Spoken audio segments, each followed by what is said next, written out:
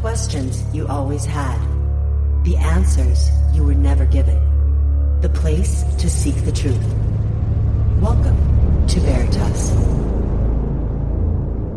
Although close encounters with alien spacecraft are reported as far back as the reign of Pharaoh Thutmose III in Egypt, it wasn't until the 20th century that UFO sightings and extraterrestrial encounters were truly documented due to advances in technology and record keeping, as well as the vast increase in incidents, particularly with military forces. Tonight's special guest discusses his extensive research and the verifiable evidence he's discovered, and presents a comprehensive military history of armed confrontations between humans and extraterrestrials in the 20th and 21st centuries. If you're a newcomer, welcome home. To listen to tonight's full interview and all of our material, join the Veritas family and click on the subscribe button at veritasradio.com. You can subscribe with a credit card, PayPal, cash, check, money order, and even cryptocurrency. We are now accepting Bitcoin, Litecoin, and Ethereum.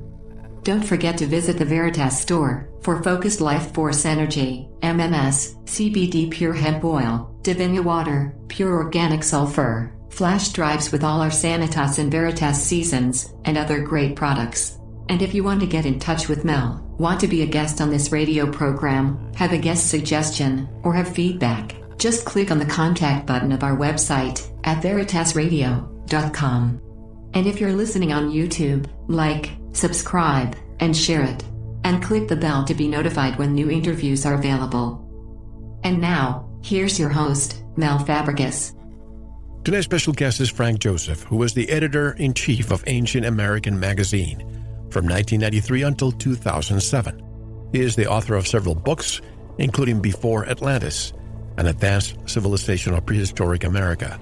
His latest book is titled Military Encounters with Extraterrestrials, The Real War of the Worlds, which will be the focus of tonight's interview. His website is ancientamerican.com. Frank Joseph joins us directly from the Upper Mississippi Valley. Hello, Mr. Joseph, and welcome to Veritas. Thank you so much, Mel. That's quite a hard introduction to follow, but I'll do the best I can. May I call you Frank? Yeah, sure. Thank you. Well, first, I think it would be important after reading the book, because we discuss this all the time here, but you have really taken this a step further with a lot of these cases. And I think first it would be very important to begin with the 7 major categories of encounters. And even though our audience is well versed about this, it would be refreshing in our minds. Can you define the 7 categories? Yes, I'll definitely run through them for you. These categories, it should be understood by your listeners, are not hard and fast. They're just guidelines, that's all, for us to sort of get a handle on this question, and that's all they are. But I think they help to illuminate it. Well, there's close encounters of the first kind, which are visual sightings of an unidentified flying object. There's close encounters of the second kind. This is interference by a UFO in the functioning of an earthly vehicle or an electronic device we have down here, or leaving behind other kinds of physical evidence. Close encounters of the third kind, after the famous or infamous movie was made about it, close encounters of the third kind is a human in the presence of an extraterrestrial. Close encounters of the fourth kind is a human abducted by extraterrestrials. Close encounters of the fifth kind is a direct communication between extraterrestrials and humans. Close encounters of the sixth kind is the death of a human or an animal associated with a UFO or extraterrestrial sighting. Close encounters of the seventh kind is the creation of a human-alien hybrid being, either by direct sexual reproduction or by artificial scientific methods. I should say that we're going to be talking about here as a new category, close encounters of the eighth kind. And that's why I wanted to discuss the 7 kinds first, because you add an 8th category. What is this 8th category? Close encounters of the eighth kind are military confrontations between human combatants and extraterrestrials. It's important, I think, this last classification, because it encapsulates all the previous 7 classifications. Again, these are not laws or anything. They're just put down to help us to understand these things. But nonetheless, they do. And what I found particularly, well, I don't know how else to put it, but I got kind of powerful putting this book together. And what makes this book unique, there, of course, are thousands of books on UFOs, and I was very reluctant to write this because I'm not a ufologist, but I am a reporter, and I do have a background in military reporting.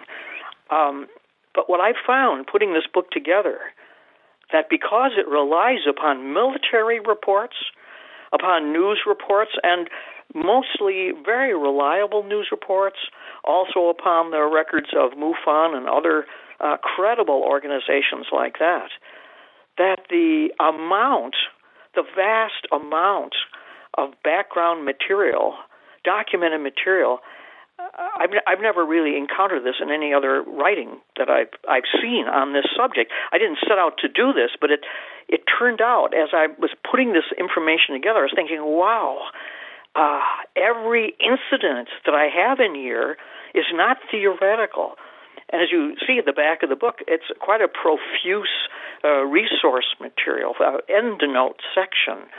So the book, I think, Military Encounters with Extraterrestrials, and I don't mean to blow my own horn in this, but I think that this book has conceivably the greatest collection of hard evidence that you can fit between two covers that I've seen just about any place else. And this is not to take away from the really terrific books that have been written on the subject, and I defer to them and the more professional ufologists in the book.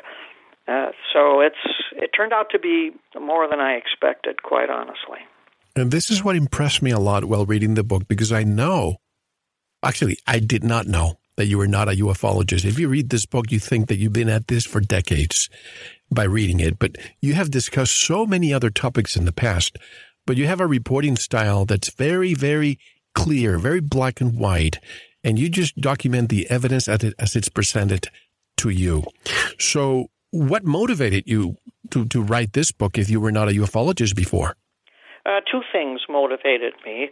The first was by accident. I think it was back in the early 1990s. The exact date is in my book, for whatever that's worth. But it was around 1991, 1993, something like that. I was in Egypt. I was in the Cairo Museum, which, as our listeners are probably aware, is the greatest repository for information and knowledge and records documents on ancient Egypt. And I was making myself available to this terrific collection of materials that is available there. And the materials are translated into numerous languages. The materials are translated also by tremendous experts in linguistics and everything. So what you're reading is the real thing. I do not read ancient Egyptian very well. I get a little bit of it, but certainly not enough to translate an entire document. Well, to make a long story short, I was studying the work of a particular monarch, and his name was Thutmose III. And the reason why I was after him to read about him was because he was the king of Egypt at a very wonderful period in their history, literally a golden age. This was in the New Kingdom. And it was the triumph of early science and so much of the greatness that we associate with ancient Egypt. So I'm reading these original documents about him.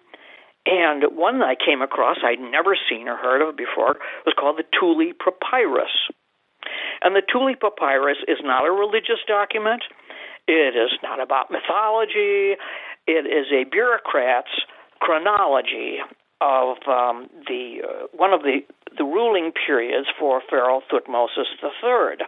What went on? It's a chronology with a few paragraphs, maybe at most, for the things that happened. And while I was reading this Thule Papyrus, I came across an event that I had to reread. I couldn't believe what I was reading. It talked about an event that happened in his reign, and they have the exact date. It happened at the equivalent of our understanding of the past of 1479 BC. And I give you an idea how long ago that was. That was almost 3,500 years ago. And this document, the Thule Papyrus, by the way, Thule is, just to be brief about this, is named after the Italian Egyptologist who found this document and translated it. And it was interesting, even with Ernesto Thule, he found it in about 1935 or 36, something like that, doing his archaeological work in Egypt. And when he translated it, he was so shocked by his own translation that he never declared it publicly. He never tried to sell it or take credit for it. He put it in a personal trunk, and was only after he died in the late 1940s, about 10 or 15 years after he found it, that his relatives, in going through his effects, found the Thule Papyrus, couldn't read any of it at all, but it obviously looked like a valuable document. They turned it over to the authorities. They translated it, were shocked by it, and had it retranslated by a Russian and by an American, and they both came up with very similar translations. And I'll tell you what this event was about.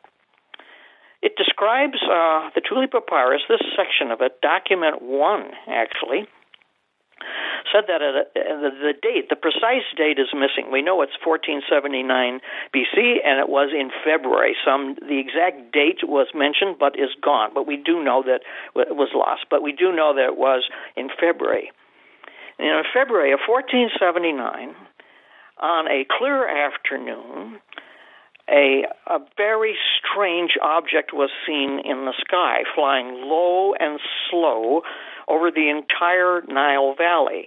And this object is described literally as either a fiery disk, a disk of fire, or a ring that was on fire, a metallic ring, a golden ring that was on fire. Made no noise, was not going particularly fast, flew over the Nile Valley. It went from south to north and disappeared over the Mediterranean Sea. Well, this caused tremendous sensation. But what happened the following day, in February again, was that the disk returned in its same starting position, somewhere over probably Sudan, what is today Sudan. This would be the upper Nile Valley. Only it returned in company with an uncounted number of objects exactly like it, a fleet of them, a flotilla of these burning rings, or as they say, a direct translation is fiery discs. They flew low and slow over the Nile Valley.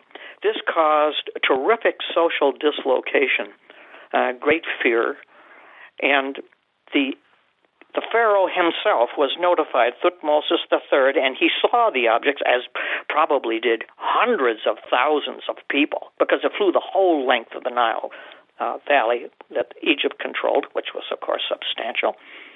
And he was under terrific political pressure to do something, because the pharaoh is in charge of everything. The only thing he could do was call out the army. And the army made a physical presence, but there was nothing that they could do, of course, and except to calm the population.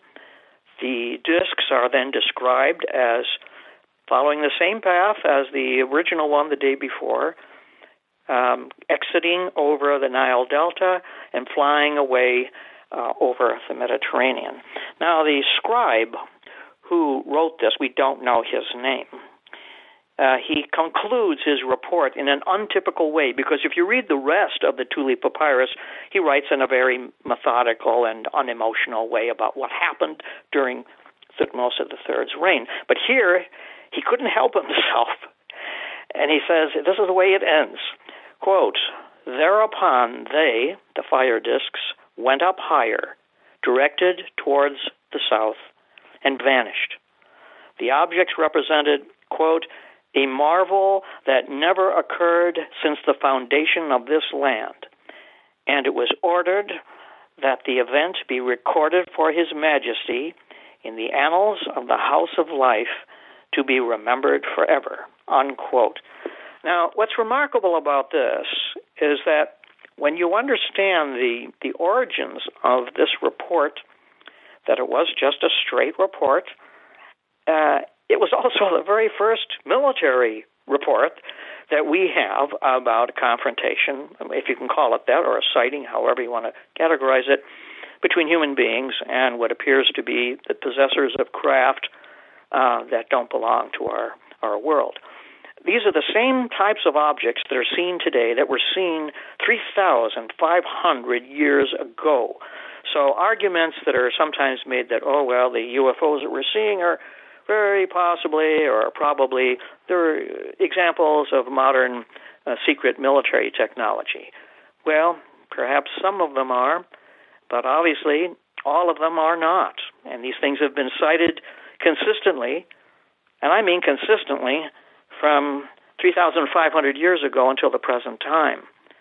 And that's what this book is about. I wanted to be as comprehensive about this as possible, but that's what got me started. When I read this back in 93, I guess it was, I didn't know what to do with the information. I discussed it with my friends.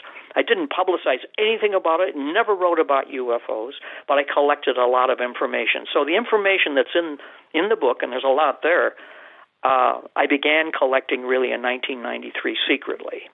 Yeah, more or less secretly.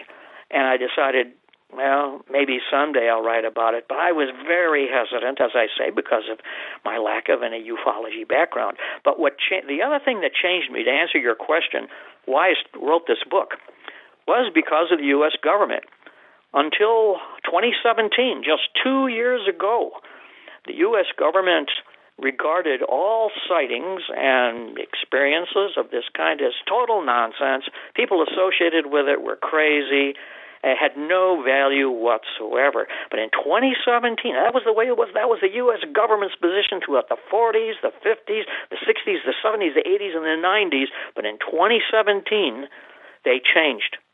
And in 2017, the U.S. Navy admitted that their pilots had engaged UFOs over Southern California and the waters off of Southern California, that the U.S. Navy flotilla there had been buzzed by these objects for days, and the gun cameras were released to the public. The U.S. Navy came out and said, yes, this actually happened. The pilots were allowed to say what happened.